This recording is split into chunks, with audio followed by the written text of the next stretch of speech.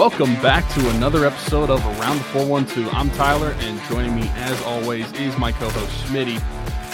I mentioned last week that, at least for the YouTube viewers, that I'd have a different background, so just some personal news. My wife and I moved to Tulsa, Oklahoma, or outside Tulsa, Oklahoma. We'll be here for at least the next year, so we'll see after that, but we're slowly getting back towards Pittsburgh, so who knows? Maybe in a year we'll finally make it back all the way, but no longer in Utah. I think you got like 2 years left. I think next year will probably be like, I don't know, North Carolina or something like that.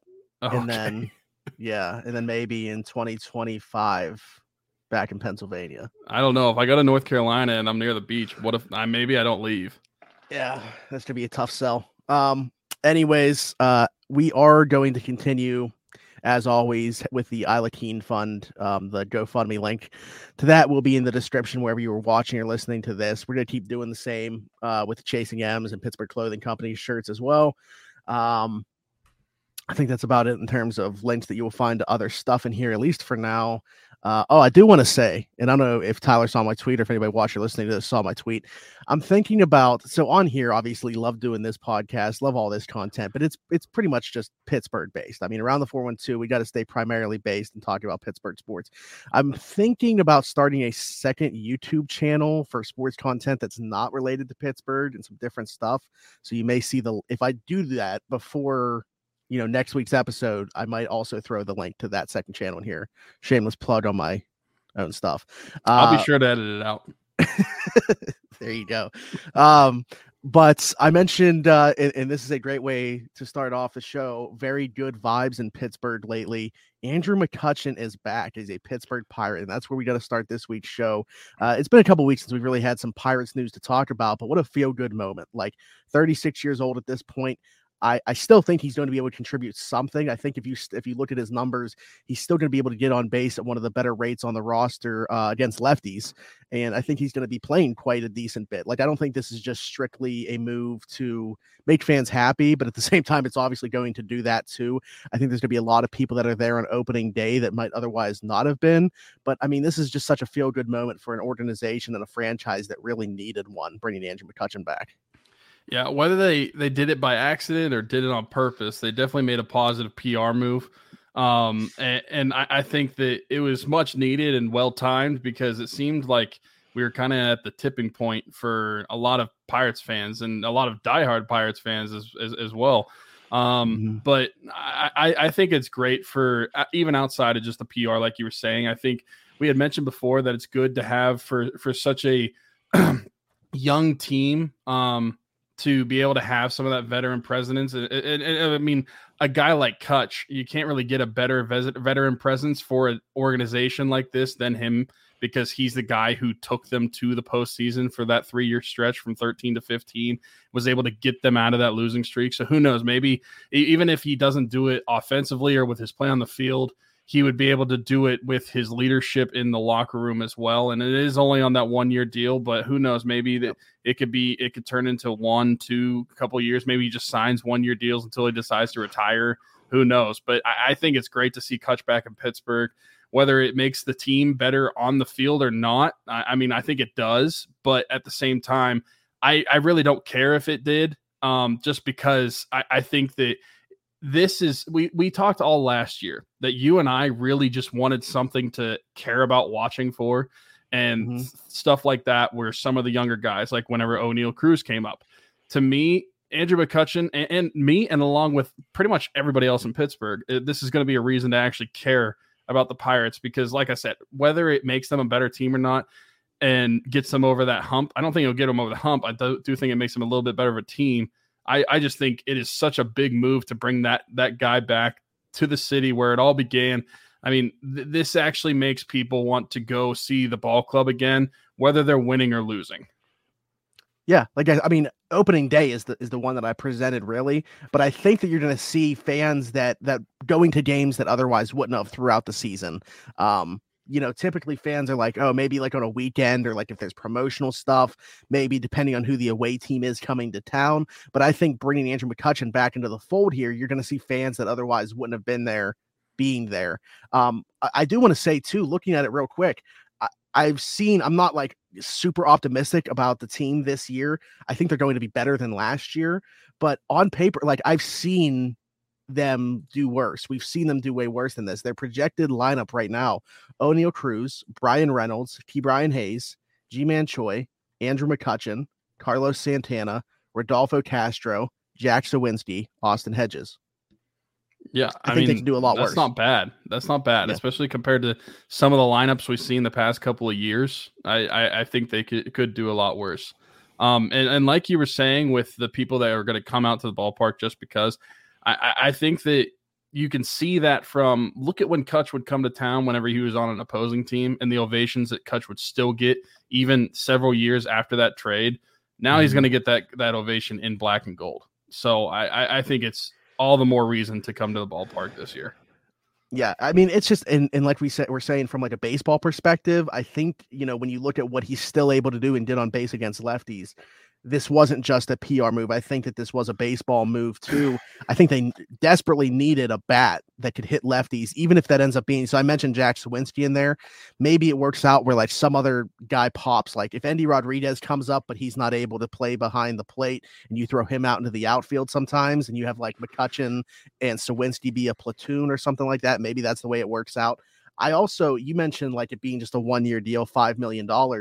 I'm curious if this is going to be it. I think this is definitely the last team he signs with. He's going to finish his career in Pittsburgh, but we could see, an additional year next year. Like, I think this is him saying from his side, because he had more money on the table from the Mets. He had this exact same offer from Minnesota. I think this is him saying, like, I want to finish my career in Pittsburgh, but this is also a really good time because the next couple of years here could be fun when he looks at this lineup. Yeah. I mean, looking at the lineup, that could be the case. And like kind of like what I was saying, like, it could just be like 1 year at a time. He could just sign 1-year deals until either the club or himself just doesn't want to play baseball anymore. But hopefully, looking at the lineup that we have and what we've been talking about for years, I know we've been kind of down more recently about the future of this ball club, but like we're hoping that we're getting towards a position where they are competing a little bit more. Whether that happens this year or not, I don't know. But I think that we are looking at with like 2024, maybe that could be the case. So maybe Cutch could be the part of that. I mean, because we always talk about like good teams have those like veteran guys to really be good locker room presence for the whole thing. And that's a guy that's been there and done that, especially in this organization. So yeah, I think this is a great move and could be a great move for the next couple of years. Yeah, I think it's just nice to see them adding to the major league club. I know you look at the age of some of these guys, it's obviously like they're well past their prime. But when you talk about, I mentioned that potential starting lineup, 3 of those guys were just brought in this year in free agency, in Choi, Santana, and McCutcheon. Then you have Rich Hill, obviously a starting pitcher who getting up there in age, obviously, but still relatively effective. Yarlene Garcia for the bullpen. I'm curious to see how the Vince Velasquez signing works out. I'm not all that, hype about that one, but maybe he's a back end rotation guy, or he ends up fitting into like that swingman role where I would prefer him to be. But it's just nice to see them making additions for the major league club at this point. So I'm just happy about that. I mentioned Endy Rodriguez. He was somebody, North Shore 9, who we haven't talked about on here for a long time, I feel like, but shout out to those guys who do talk about the Pirates year round. We, always talk about Gary and Jim on Pirates Fan Forum and what they do, but North Shore 9 too, tip of the cap to those guys for continuing to talk about the Pirates in the offseason. They just had Michael McHenry on, and they were talking about Endy Rodriguez a little bit. I was already excited for this guy, but hearing McHenry talk about him got me even a little bit more fired up. Just a superb athlete behind the plate, and maybe he doesn't stick behind the plate, although he said he's hearing really good things about how he is developing as a catcher. But I'm just excited for the bat. Like that's where I'm at with it. Like, I think that there's not many catchers that can provide offense with the bat. And if you look at his minor league numbers stacked up to some guys that have come up, like McHenry mentioned, he's not saying that he's going to be this good of a hitter, but the numbers mirror Bryce Harper's in the minors, what he was doing down there. So, I mean, he's crushing it at all levels. This is a prospect that's been a fast riser. Like, we've all been talking about like Henry Davis being the guy behind the plate. Endy Rodriguez is going to be the one that gets up here sooner. So, how soon do you think that we see him, though? Like, do you think it's going to be this year? Do you think it's kind of like in that O'Neal Cruz Super 2 type thing where we could see him like June or July? Yeah, I think the soonest that you're going to see him is at least June. just because we know how the Pirates operate. If they weren't going to bring up O'Neal Cruz earlier last year, they're not going to bring up Endy Rodriguez earlier this year. The only way I could see that happening with them breaking the Super 2 is if they just get dismantled with injuries enough that they need to make a move like that. But outside of that, I think that the limit is going to be at least June, but it could be a little later than that, depending on how he progresses. I mean, he only played, I think, like 8 games at AAA. Yeah. I mean, he batted like 455 in those in those 8 games, but at the same time, he didn't really spend a long time there. So he's probably going to spend at least 2 to 3 months there, I would imagine, which would bring him to about that June mark. So I guess that would be another conversation to have once we get closer to that point, but it's going to be no earlier than June, in my opinion, unless the catchers on this team just get completely eroded with injuries. Yeah, which would likely mean we have Hedges and Heineman going up to that point as the 2 catchers. I think that's kind of why, fans are pushing so much to see him earlier. Like if he goes into spring training and tears it up, you are going to have the same situation last year as you did with O'Neal Cruz, where the fans are calling for him to be the opening day catcher, or at least on the roster opening day along with Hedges. If you go with Hedges because of what he brings defensively and just how he's going to handle the pitching staff, okay, but I think people are really going to want to see Endy on the big league club to open the season if he has the spring training that we think he's capable of having. But I'm in agreement with you. Like, I don't think it happens. I just think we're going to see very similar situations, a lot of parallels between how Endy is handled both by the fan base and the organization and how we saw O'Neal Cruz handled by the fan base and the organization. Yeah. A little bit more Pirates talk. What was that, like a good 10 minutes or so talking about the Pirates this week? Something like that. I mean, you bring back Andrew McCutchen, then that'll happen. Yeah, absolutely. It's crazy. We started this podcast while Andrew McCutchen was still a Pirate, and he's back.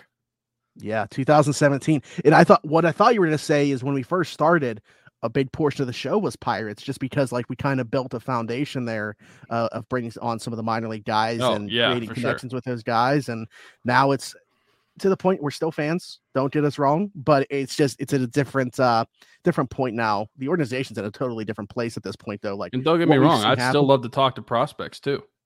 Yeah, absolutely. We got to get the one guy I keep thinking about, because I really think he's going to take off even more so this year. He could make his debut. You didn't have the opportunity to talk to Mike Burrows. That was one that you weren't. I don't remember what was happening, but I had to do it solo. Great dude. He's repping the merch now too. He sent me a picture recently of him rocking one of the hats. So got to get him back on so you have the opportunity to talk to him too, because he's a really relaxed guy and I think relates a lot with us. So nice. But yeah, anyways, let's move on and talk some Steelers. I think that I was hoping by this time we would be able to talk about some staff changes or non-changes if they were going to come out and make a statement about it one way or another. At some point, they are going to say what is happening with the staff, specifically Matt Canada is the guy that we're circling here that we want to hear about. But Mike Tomlin is now attending to a personal matter. So this has kind of all been put on hold.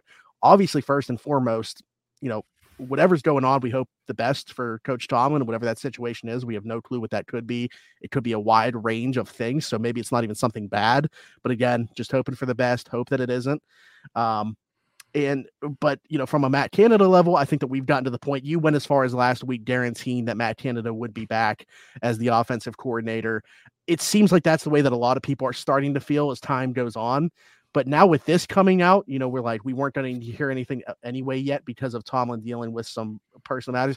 Now the speculation is just going to continue to tumble for as long as this takes. I don't know if Tomlin's going to just be like a couple days or how this is going to affect things, but you're just seeing like different offensive coordinators fired around the league. You're seeing staff changes around the league, and here the Steelers are still at this point with no news coming out of the organization. Yeah, I think that when you fire a guy like an offensive coordinator, it really depends on what organizations you're going to look at in order to replace that guy. So, or if you look in an organization, maybe you look at college or whatever. I don't know what the Steelers are going to do. But I think that it tends to happen that the guys who are getting hired as coordinators outside of from different organizations are on the better teams, and those better teams are still playing. So to me, if they're going to get somebody that is getting promoted, I would think that guy is probably still coaching on a roster that is still in the playoffs at this point. So maybe it isn't as urgent because sure, I mean, they could fire Matt Canada and just kind of sit on the spot really like real quick, but I just don't really see why they would do that if the guy's still playing, unless they've already talked to the person that is still coaching in the playoffs. But that's just like my take on it. I don't see. No, that's a good point. I don't know that a lot of people have brought that up, but I mean, well, yeah, I mean, look at a lot of the guys that have been hired recently as either head coaches from coordinators of other teams or guys that have been promoted to coordinators. It's typically guys that are on playoff caliber teams, and so those guys are still playing. So even if they fired Matt Canada, who's going to replace them? I mean, I'm not looking for a specific name here, but typically you would think that guy's on a good team, and that's why he's getting that promotion. So that's probably why I'm not really worried about that, and I'm still in the camp that I just don't think it's happening. I don't think they're going to fire him. I think he'll be back in 2023. But if it is, unless they were looking at a guy that is on a team outside of the playoffs or a college coach, I don't see the rush to really fire him if the coach that you're going to replace him with is still coaching in the playoffs. And maybe that's why notoriously the Steelers do handle staff changes so slowly, is because, while they have the ability to do so, while you see other teams around the league doing so and moving through the process, the Steelers just don't believe in that. And maybe that is part of the reason. I haven't seen a lot of people talk about that, so I'm glad that you brought that up because that does make a ton of sense. Maybe the guy is still, a quarterback coach or an assistant somewhere on a team that they want to key in on is on a team in the playoffs still. Who knows? Who's not in the playoffs anymore, who people have been talking about, is Byron Leftwich. And he was fired. I don't know if they've made that official yet from the Buccaneers, but it's been put out there that they're going to move on from him. This has been speculated for a long time that this was coming. The offense kind of fell apart this year in Tampa. Obviously, you have 45-year-old Tom Brady at the helm of it. The offensive line was not good, and it was a Band-Aid of an offensive line. They had completely different starting five combinations throughout the entire year, different five guys. But I think that if you've watched Buccaneers games, if you've went back and watched them on film, you can take that away. You can take out the bad quarterback play that they got a lot of the season from Tom. You can take out the offensive line, and you can still see that it is not a good scheme. And Byron Leftwich is a very uninspiring. That sounds pretty similar to the 2021 Steelers. Yeah. So I don't understand the people clamoring for Byron Leftwich, to be quite honest with you. I know that he was the offensive coordinator there when the Buccaneers won the Super Bowl. I think that you had a better version of that offense. Obviously, that's easy to say. You also had Bruce Arians there, another really good offensive mind to help out. He gave credit to Byron for being the play caller. So I know some people have been like, oh, maybe it was BA calling plays. I know like people said Tom is the one calling the plays because we've been hearing that for a little bit. Bruce Arians himself said that it was Byron. He gave him the credit for doing so when they won the Super Bowl. So that leads me to believe that would still be the case now. And might be him very calling the plays, but whose plays is he calling? Was he calling Arians' plays? I don't know. Yeah, I think that's another good point. But again, when I watch the Tampa Bay Buccaneers play, there's a lot of things not related to personnel that I don't like about the offense. So I don't see Byron Leftwich as much of an upgrade, if at all, over Matt Canada, as crazy as that is to say. I mean, my opinion on why I think people want a guy like Byron Leftwich is kind of similar, but not the same way, but like why people were flirting with the idea of like, hey, maybe Mike McCarthy can come to the Steelers. It's just because he's a Pittsburgh guy. Byron Leftwich was with the Steelers and he has that connection. And so I think Steeler fans just love to make that connection to guys that they bring into the organization. So that would be my opinion on why I think people are so high on Leftwich outside of looking at his actual like play calling and how he did as an offensive coordinator this year. I think they just looked that he had a connection with the Steelers, was a quarterback for them. He had that. Didn't he break his arm in a preseason game or something? Was it his arm? I thought it was his arm. I thought it was his arm. Like, I forgot hurt about that. He got hurt in a preseason game. But yeah, that's just why I think that they're making such a strong connection with him as the offensive coordinator. I don't think there's actually much smoke to that ever actually happening. I don't think the Steelers have interest, but I just think that's a kind of like a fan-made thing that people want him.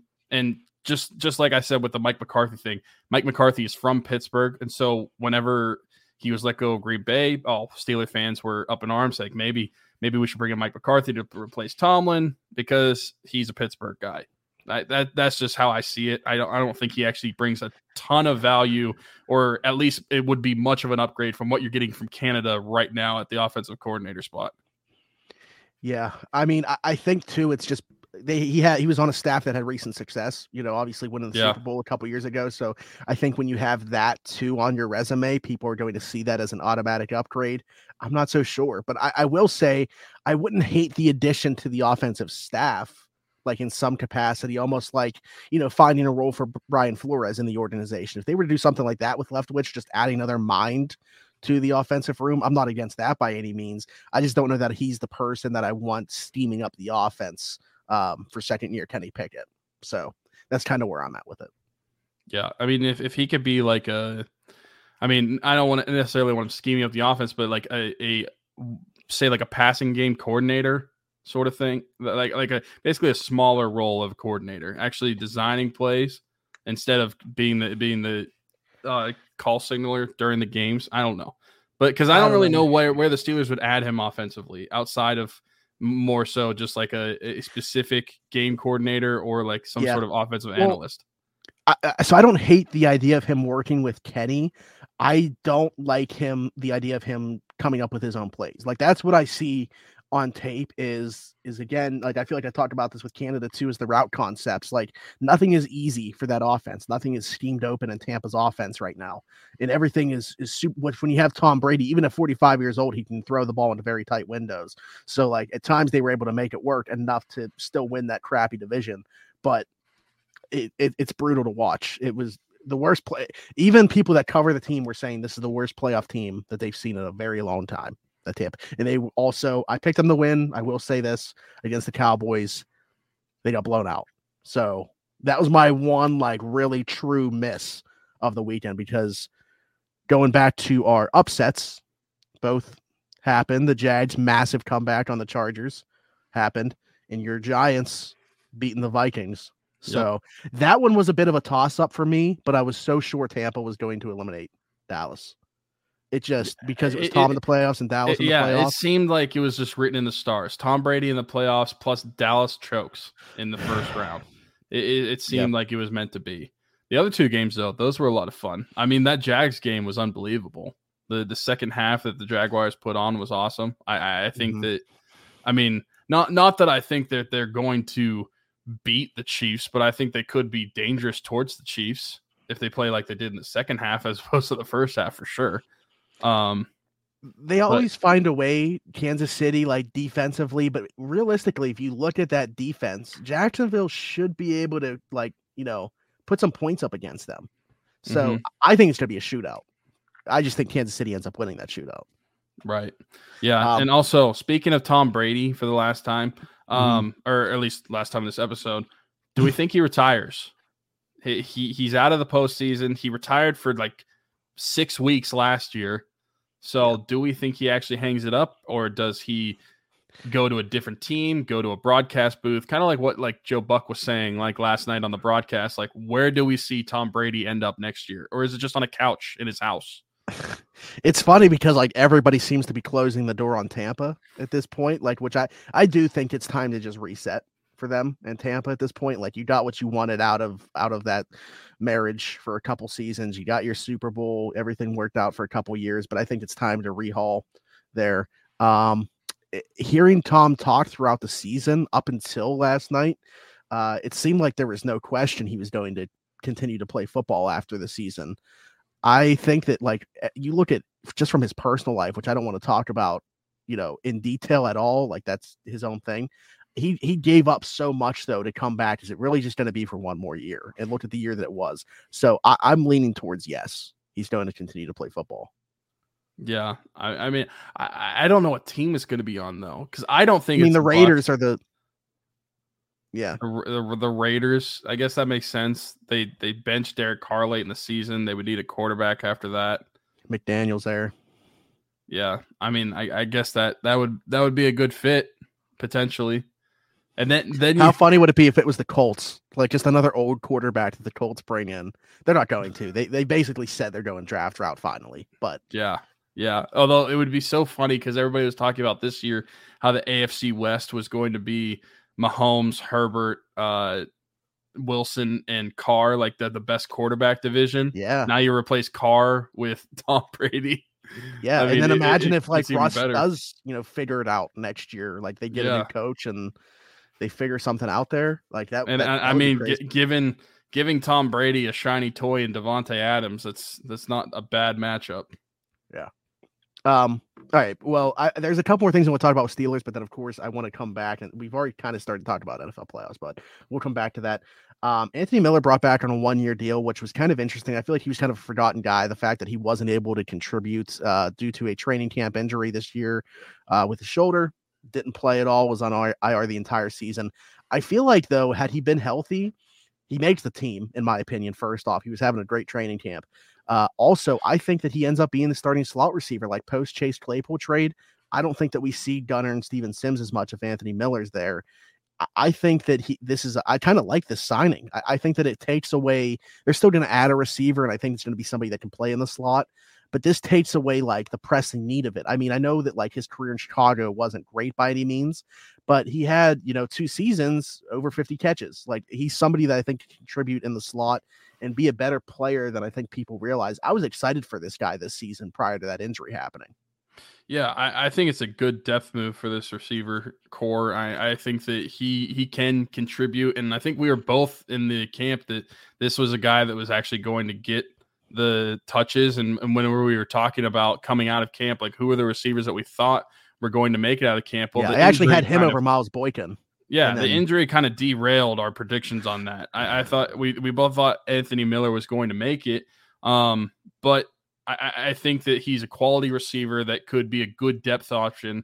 And I mean, you have Calvin Austin next year too. If Anthony Miller is your number 4 receiver, assuming that they don't draft one. I mean, the Steelers are very well may draft one. It's the Steelers. Yeah. So he might even be your number 5 at that point, but at least your number 4. I think that's not bad if you got the other 3 in front of him. Yeah, I also think it's very possible that he ends up being like, would they want to bring Steven Sims back? Like, I think this is a signing also for the return game, because I think if he's healthy, he probably gets a shot before Steven Sims to do so. And I liked what Steven Sims brought. Kick returns, the punt returns were, here and there, but I thought he looked pretty explosive as a kick returner. Added something we haven't seen in years once he got that roll over Gunner. But I don't know that he even gets that shot if it's not for Anthony Miller. And I think Anthony Miller could be that guy this year. So, yeah, I'm looking at it like right now. I know we are very far away from that being the case, but if you're asking me right now what that wide receiver room is, it's Deontay Johnson, it's George Pickens, it's Calvin Austin, it's Anthony Miller. It's an addition to the wide receiver room, and it's Miles Boykin being brought back too because of what he offers on special teams. I think Gunner's not back. I think he gets released, and I don't think they bring Steven Sims back. And by addition, you mean DeAndre Hopkins. What's funny is like there is people, like, not obviously anybody, not anybody that actually this, like, is in the know. Yeah, just like people saying, oh, how sick would it be to have D-Hop in Pittsburgh, like not looking at the fact he's 30 years old making a ton of money off of PED suspension. He was still productive when he came back, but man, there's no way. The Steelers aren't going to have 2 high paid receivers like that. Yeah, so, no, there's no way. I do like Anthony Miller being back, though. You mentioned we've been mentioning some coaching staff changes potentially taking place. We know for sure Brian Flores will not be getting the Browns defensive coordinator job as they've hired Jim Schwartz. I think that, though, I think there's still a possibility he gets that Arizona Cardinals head coaching gig, though. And I think their recent GM hire kind of makes me think that's more of a possibility than I originally thought when he interviewed. Not that he's not a worthy candidate. I just felt like there were going to be other ones that they would choose over him from the role that he was in, being elevated all the way up back to head coach. Not that he should have ever taken that much of a drop down, by the way, in terms of what his position was. But their new GM comes from the Patriots organization.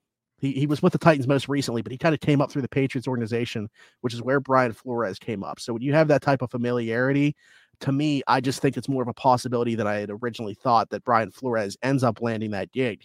If he doesn't, I mean, listen, I would selfishly, I would love to see him back on the staff next year. I think he deserves a bigger role.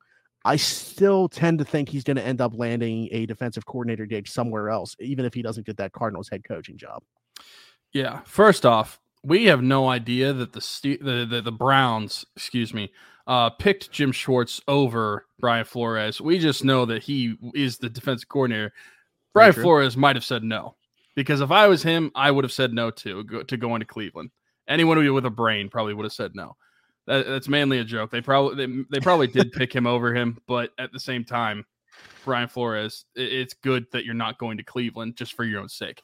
As for Arizona, I think that could make a lot of sense. And I think if Arizona, and granted, it's a different GM, but if that's an organization that was willing to hire Cliff Kingsbury with his college track record, who was basically hired as a head coach in the NFL based off of the second year success of Patrick Mahomes, I think that there's definitely a case that could be made for Brian Flores to be going to Arizona. I mean, this is a more established head coach in the league. He had some winning seasons in Miami when he was head coach for a few years.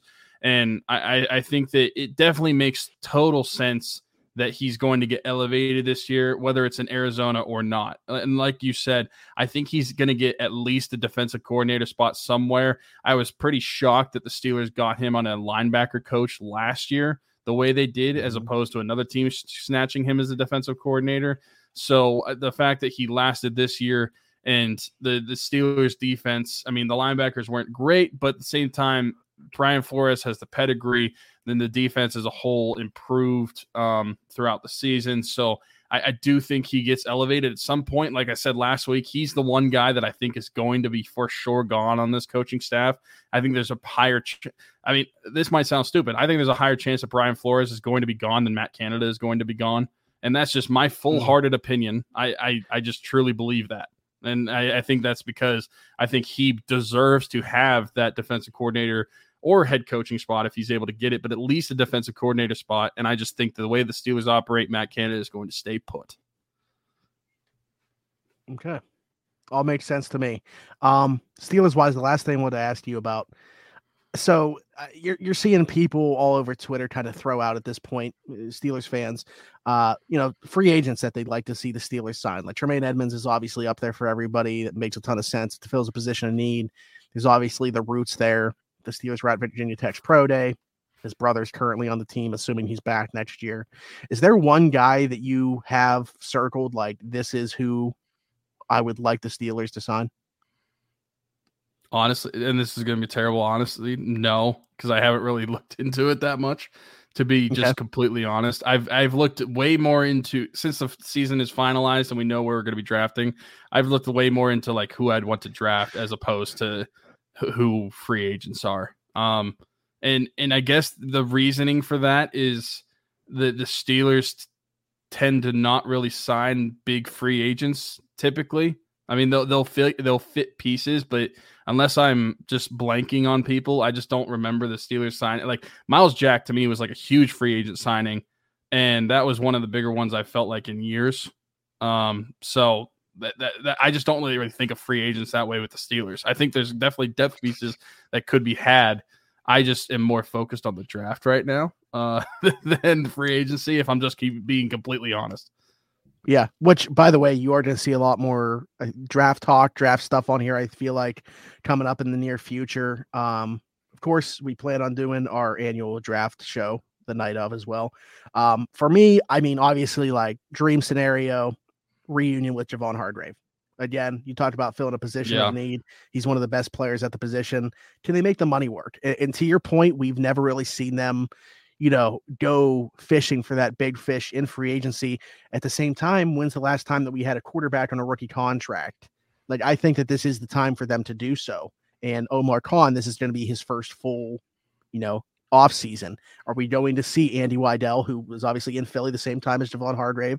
They crossed paths there. How much influence is he going to have? Because he's all about the trenches. He built that offensive line there in Philly. That's one of the best in the league. So I think there's a lot of questions this offseason that we wouldn't have had in the past because of how the Steelers have operated. I think this could be a little different. So immediately I go to like Javon Hargrave, but trying to be a little bit more realistic with it. I think like in Emmanuel Mosley, a corner that tore his ACL this year, I think could be had on a discount towards the end of free agency, who had a really good 2021 with the 49ers, would be in play. I think there is some middle linebacker. TJ Edwards, I think, makes a ton of sense. Josh Carney threw that one out there, and I really like that too. Even more so than, this might be crazy to some people, they're probably going to disagree with me, even more so than Tremaine Edmonds. Jermaine Pratt of the Bengals is a free agent. I would love to poach him from Cincinnati, just because that's like a double thing for me. Like, it's not only are you getting a really good player at middle linebacker, a 3-down guy, you're taking him from the Bengals, and it's almost like payback for taking Mike Hilton. Yeah, no, that makes sense. So I've been thinking about that one a lot too, but we will see how it plays out. It's just interesting because, like I said, these are conversations we wouldn't have had in the past. Maybe them having a little bit more money and a different regime changes those questions that we've had. And then last thing, NFL playoffs continue this weekend. First things first, actually, let's just go through and pick games. I'm curious if you have any upsets happening this round. We'll start with the one that I think we're probably going to agree on for sure here. Kansas City, Jacksonville. I got Kansas City in what I hope is a shootout. Yeah, I think Kansas City wins. I mean, I picked them to go to the Super Bowl. I think that Jacksonville, like I said earlier, is going to be a bigger threat than probably most people would think. Just because Trevor Lawrence has really shown big strides in year 2 as quarterback. But I think that Kansas City's offense is just too much to handle. And when you get into shootouts with that team, it's just hard to keep up. There's very few teams Kansas in the City league that can do it. And it's in Arrowhead, at Arrowhead. So yeah, I'm picking Kansas City too. No upset there. All right. Buffalo, Cincinnati. And I don't know that this one would be an upset regardless of who you pick. Neither team, I think, played the way in the first round of the playoffs that we would have expected. I mean, Buffalo had trouble with Miami. Josh Allen had 3 turnovers. And Cincinnati, very fortunate to walk away with a win over Baltimore with just 234 yards of offense. And it took them returning a fumble 98 yards to put a nail in the Baltimore Ravens in wild card weekend. So I'm going to go Buffalo here. I think they have a better chance of the two to figure out the issues that they had wild card weekend. I just don't see Josh Allen having that many turnovers. I look at the way that regular season matchup with them was going, obviously before the DeMar Hamlin situation, and Cincinnati was exploiting some matchups. I think their receivers, they're as tough to handle. Their quick passing game is probably as good in the NFL as you see. When you have no run game, and that is what Cincinnati has had for a very long time, who knows if they're going to have Jonah Williams back, but that offensive line has been banged up and not good again with Joe Burrow behind it. I don't think that they're going to have enough answers for Buffalo. So I got Buffalo in that one. Yeah, I'm going to pick Buffalo too. I really was thinking about whether Cincinnati would win or not. I think there's definitely still a chance that's the case, but I'm going to go with Buffalo. Similar to you, especially not even just this past game with Miami, but I feel like after the first half of the season, Josh Allen kind of didn't perform as well as he did at the start of the season. And I think that he's going to turn that around throughout this postseason within the next couple of games. And I think that continues on this Sunday. I think that the fact that it's in Buffalo is going to play a factor, as it seems to always do for these winter games. And I think that kind of similar to Kansas City in a sense, Buffalo can definitely get into shootouts and be able to win those shootouts as well. I think this game is going to be a type of a shootout game. I think it will be a little back and forth, but I do think Buffalo comes out on top. Okay.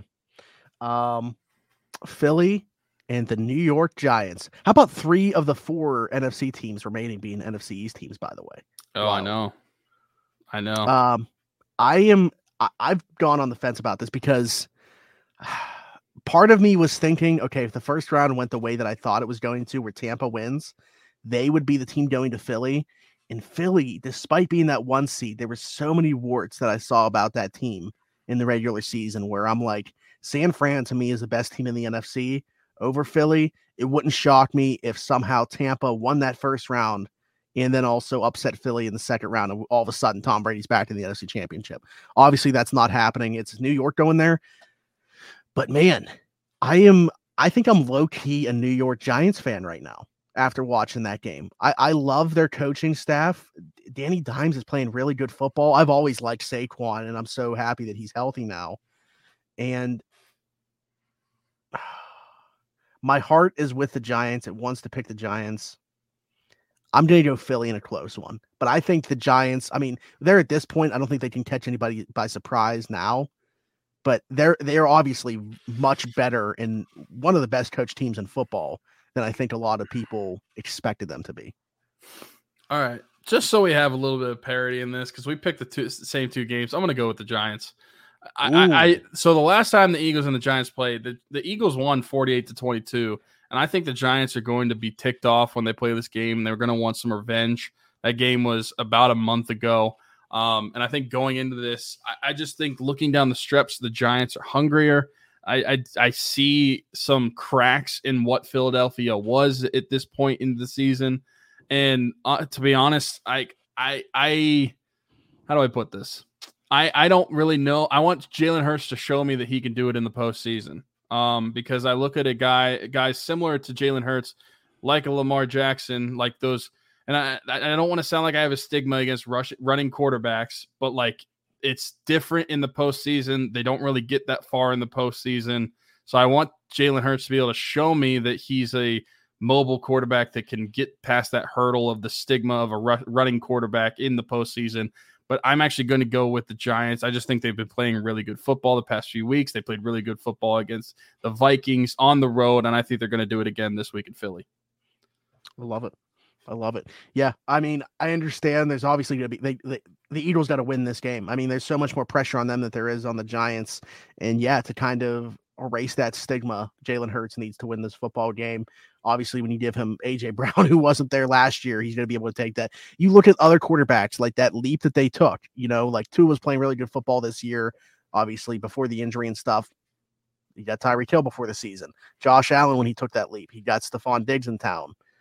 Jalen Hurts takes that leap. A.J. Brown's at that. You're seeing a theme here with these young quarterbacks getting these alpha receivers. So, but I like that you're picking the Giants. That one is probably before Josh Allen had Stephon Diggs, he had Robert Foster for those like last two games of that season in 2017 or whatever.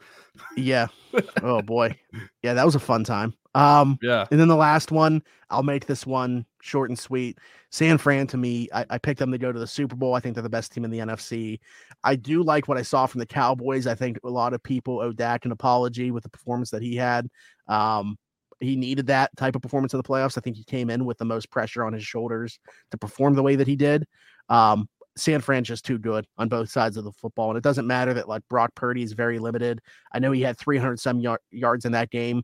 I think still watching the game, you could see like, okay, like the way things are steamed open for him, they're not necessarily asking him to do a whole lot.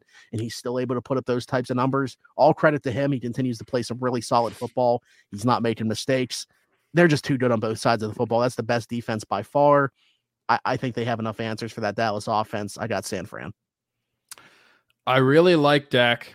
I really like the Dallas offense. They played really well against Tom Brady and the Eagles on Monday, or not the Eagles, the Buccaneers on Monday night.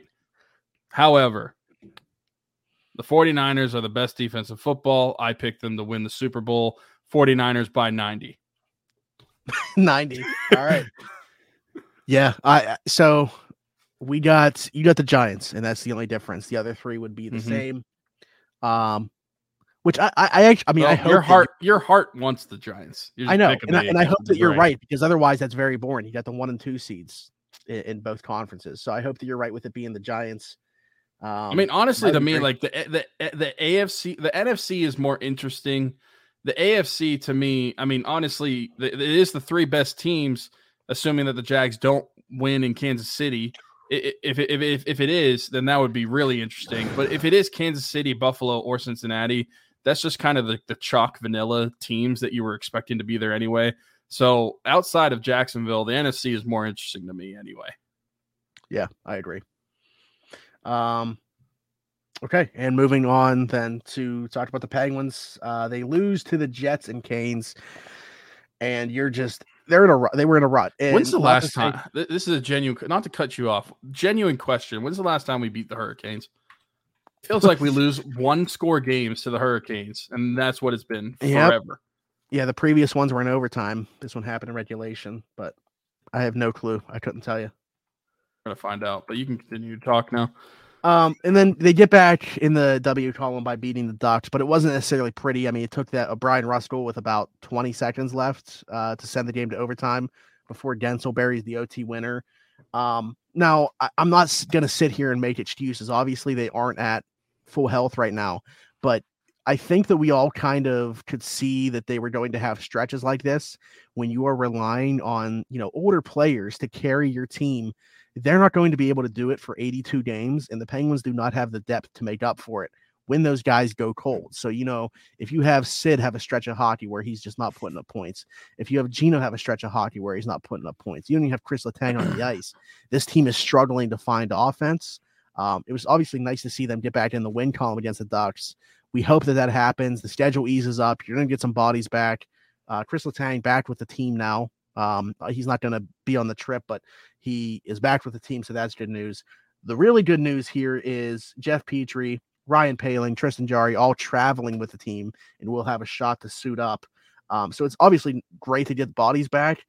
It's just, I guess, my question in all of this is, do you think that getting these guys back is going to provide enough of a boost where, we're talking about the Penguins similar to the way where they were playing really good hockey? Like, do you think they are closer to that team, the team that was on that really good stretch of hockey, or do you think they're, kind of where the team is where they are at now? I don't think the team is where they are at now. I do think that they are a better team. Maybe they're not a winning 13 out of 16 game type of team, but I think they're at least a above 500 team. I think that a lot of their problems there's definitely been problems play on the ice, and a lot of that is even personnel issues on the ice. But I think part of the problems with their lineup has been personnel issues and the lack of some of the players that they had in their lineups. I think that could help fix things. But I do think that when they get these players back, they will be able to come up with the lines and hopefully come up with the correct lines, or what I would assume would be the correct lines, to put the Penguins in the best position moving forward. But I do think it will help and get a boost. Also, I looked going back to sometime during the 2018. So the last time we won several games, like multiple games in a row against Carolina, was in 2018. And over the last 11 games against Carolina, we're 2-9, and 7 of those games have been 1-goal games. Wow. I don't know if enough people are talking about that. That's crazy, that dominance that they've had over us. Wow. Yeah. I mean, I agree. It's going to be interesting to see what the line combinations are, specifically on defense, because you're going to be they got Pedersen back after a couple game absence with the illness. But when you get Petrie and Letang back, like, who is it that we see come out of the lineup? Because, like, Ty Smith, you thought was just going to be like a short stint here, but he's also like leading them in time on ice most games. So, I mean, what's that about? Like, how is Sullivan going to go from giving him the most time on the ice to not having him in the lineup? Yeah, I honestly don't know, because I think the natural answer is, okay, Ruhwedel's going to come out for sure.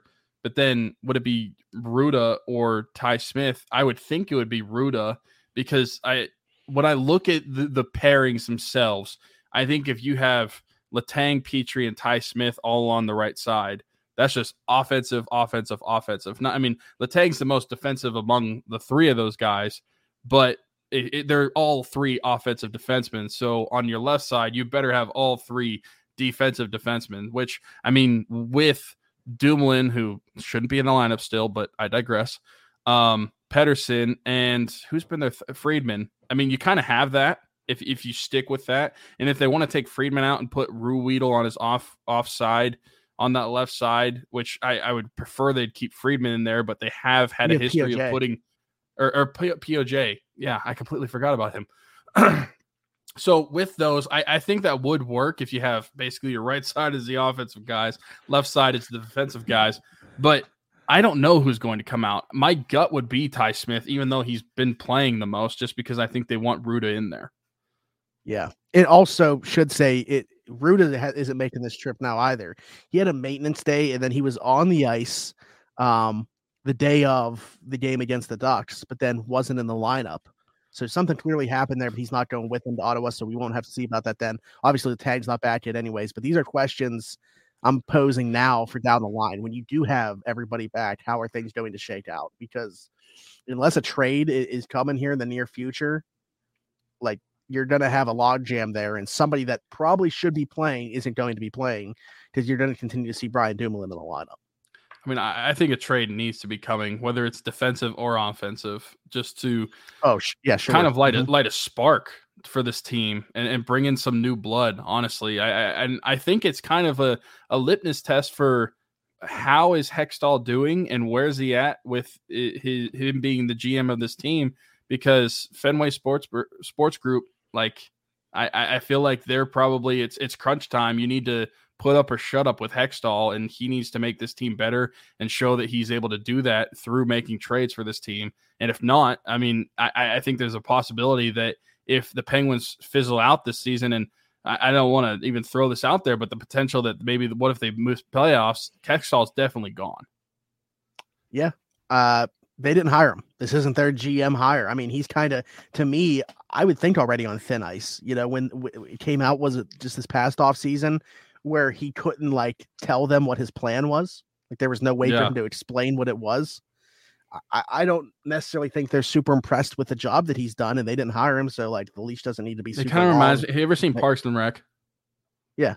It kind of reminds me of Ron Swanson whenever he has his will, and it's just a bunch of symbols. Oh yeah. And they're like, what do these mean? And they're like, the person who kills me will know. That's Ron Hextall with Fenway Sports Group. With what's your plan? The person that executes the plan will know. And I will say, you mentioned like the line combinations and stuff too. The one thing that I continue to like when they do it sparingly is Jeff Carter on the wing. It happened first at Ducks with John Gruden. Shout out to him, making his NHL debut. He's not going to be a mainstay. I think as soon as you get like Poehling and Archibald back, we're going to see him be the one to go. But what I would like to see stay, because Poehling can also play center, is Carter continuing to play third wing as opposed to him centering that line. I just think he's more effective in that role. Well, and that's where we've said that's best suited to make the team better. He's a liability in his own end and in the neutral zone when he's a center. As a wing, you take away some of that defensive strain from the center position, and he's able to not have as much responsibility on the ice. It just makes the team better when he's out there. But it's just because he doesn't have the legs and he doesn't have the youth that he once had to be able to keep up as a center and continue to have that defensive responsibility. Yep, exactly. I mean, the defensive responsibility aspect of it is really where, I'm coming from when I have the opinion that I do in terms of putting him on the wing. So again, will be interesting to see how it shakes out. When you look at the bottom six right now, and I don't know what in the world happened this season to Danton Heinen, but you're getting absolutely nothing there, regardless of who's playing there. Well, recently, I should say, because I think Josh Archibald, surprisingly enough, was adding something. Do you think that Josh Archibald and Ryan Poehling really were as important to this team as it looks like they were? Or, was it kind of a mirage and you don't think that they're going to provide a boost when they are back? I think they were. Funny enough, because it was such a meme that Josh Archibald was back in this offseason. I think going into the season, there were low expectations on what they could bring, and this is probably, looking at the bottom six now, a similar to what we thought they were going to bring, but we saw in that stretch where they were winning games that they could actually be effective, and we saw with them out of the lineup what changed. I mean, the bottom six stopped doing anything, and I don't really think that's a coincidence. I think there's a correlation there. So with those guys being able to come back into the lineup, that should give a spark to that bottom six, because I just refuse to think that it was just pure dumb luck that they were playing the way they were whenever the Penguins were winning games. And then whenever they're out of the lineup, the Penguins start losing games and the bottom six does bad. Yeah.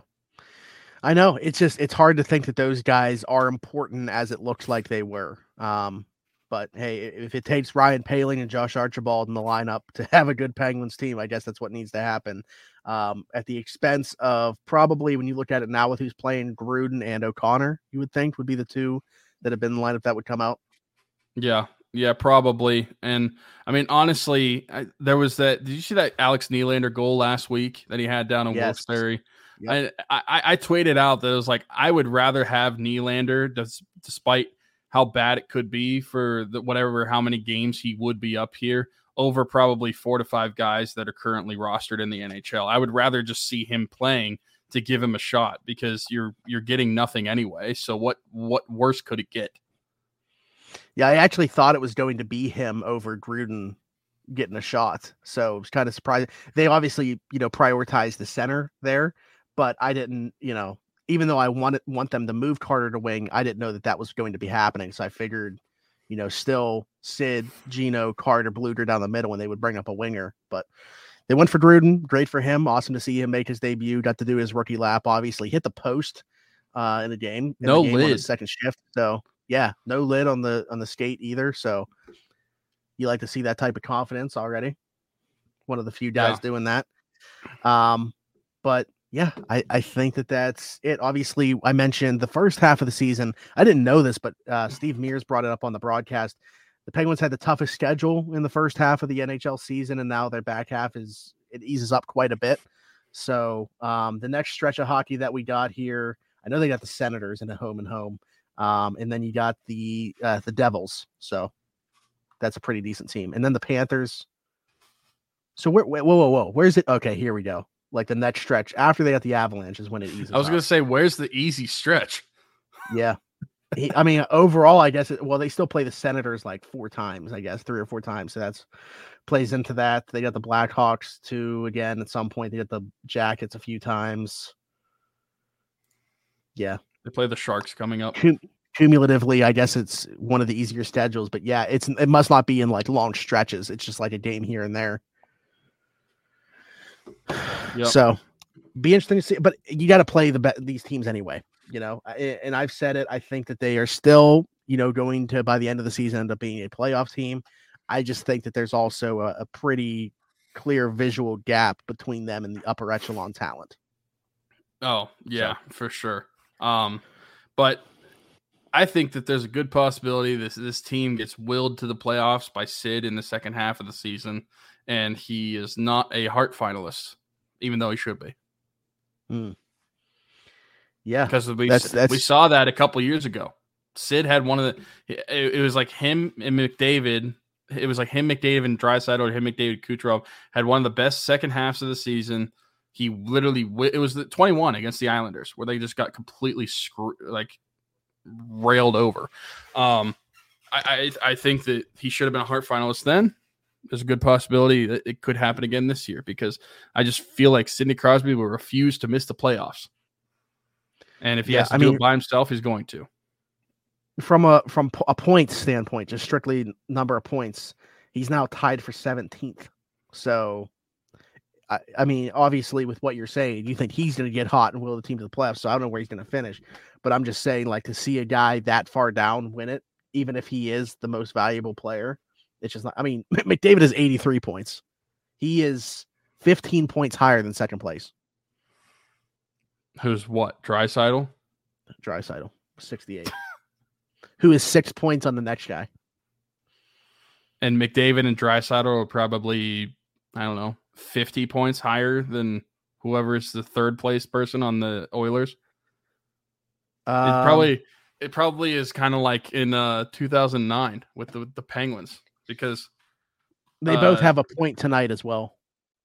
Oh, do they? They're winning against the Kraken 2-1. Yeah. Yeah. So Malkin had 113 points. Crosby had 103 points.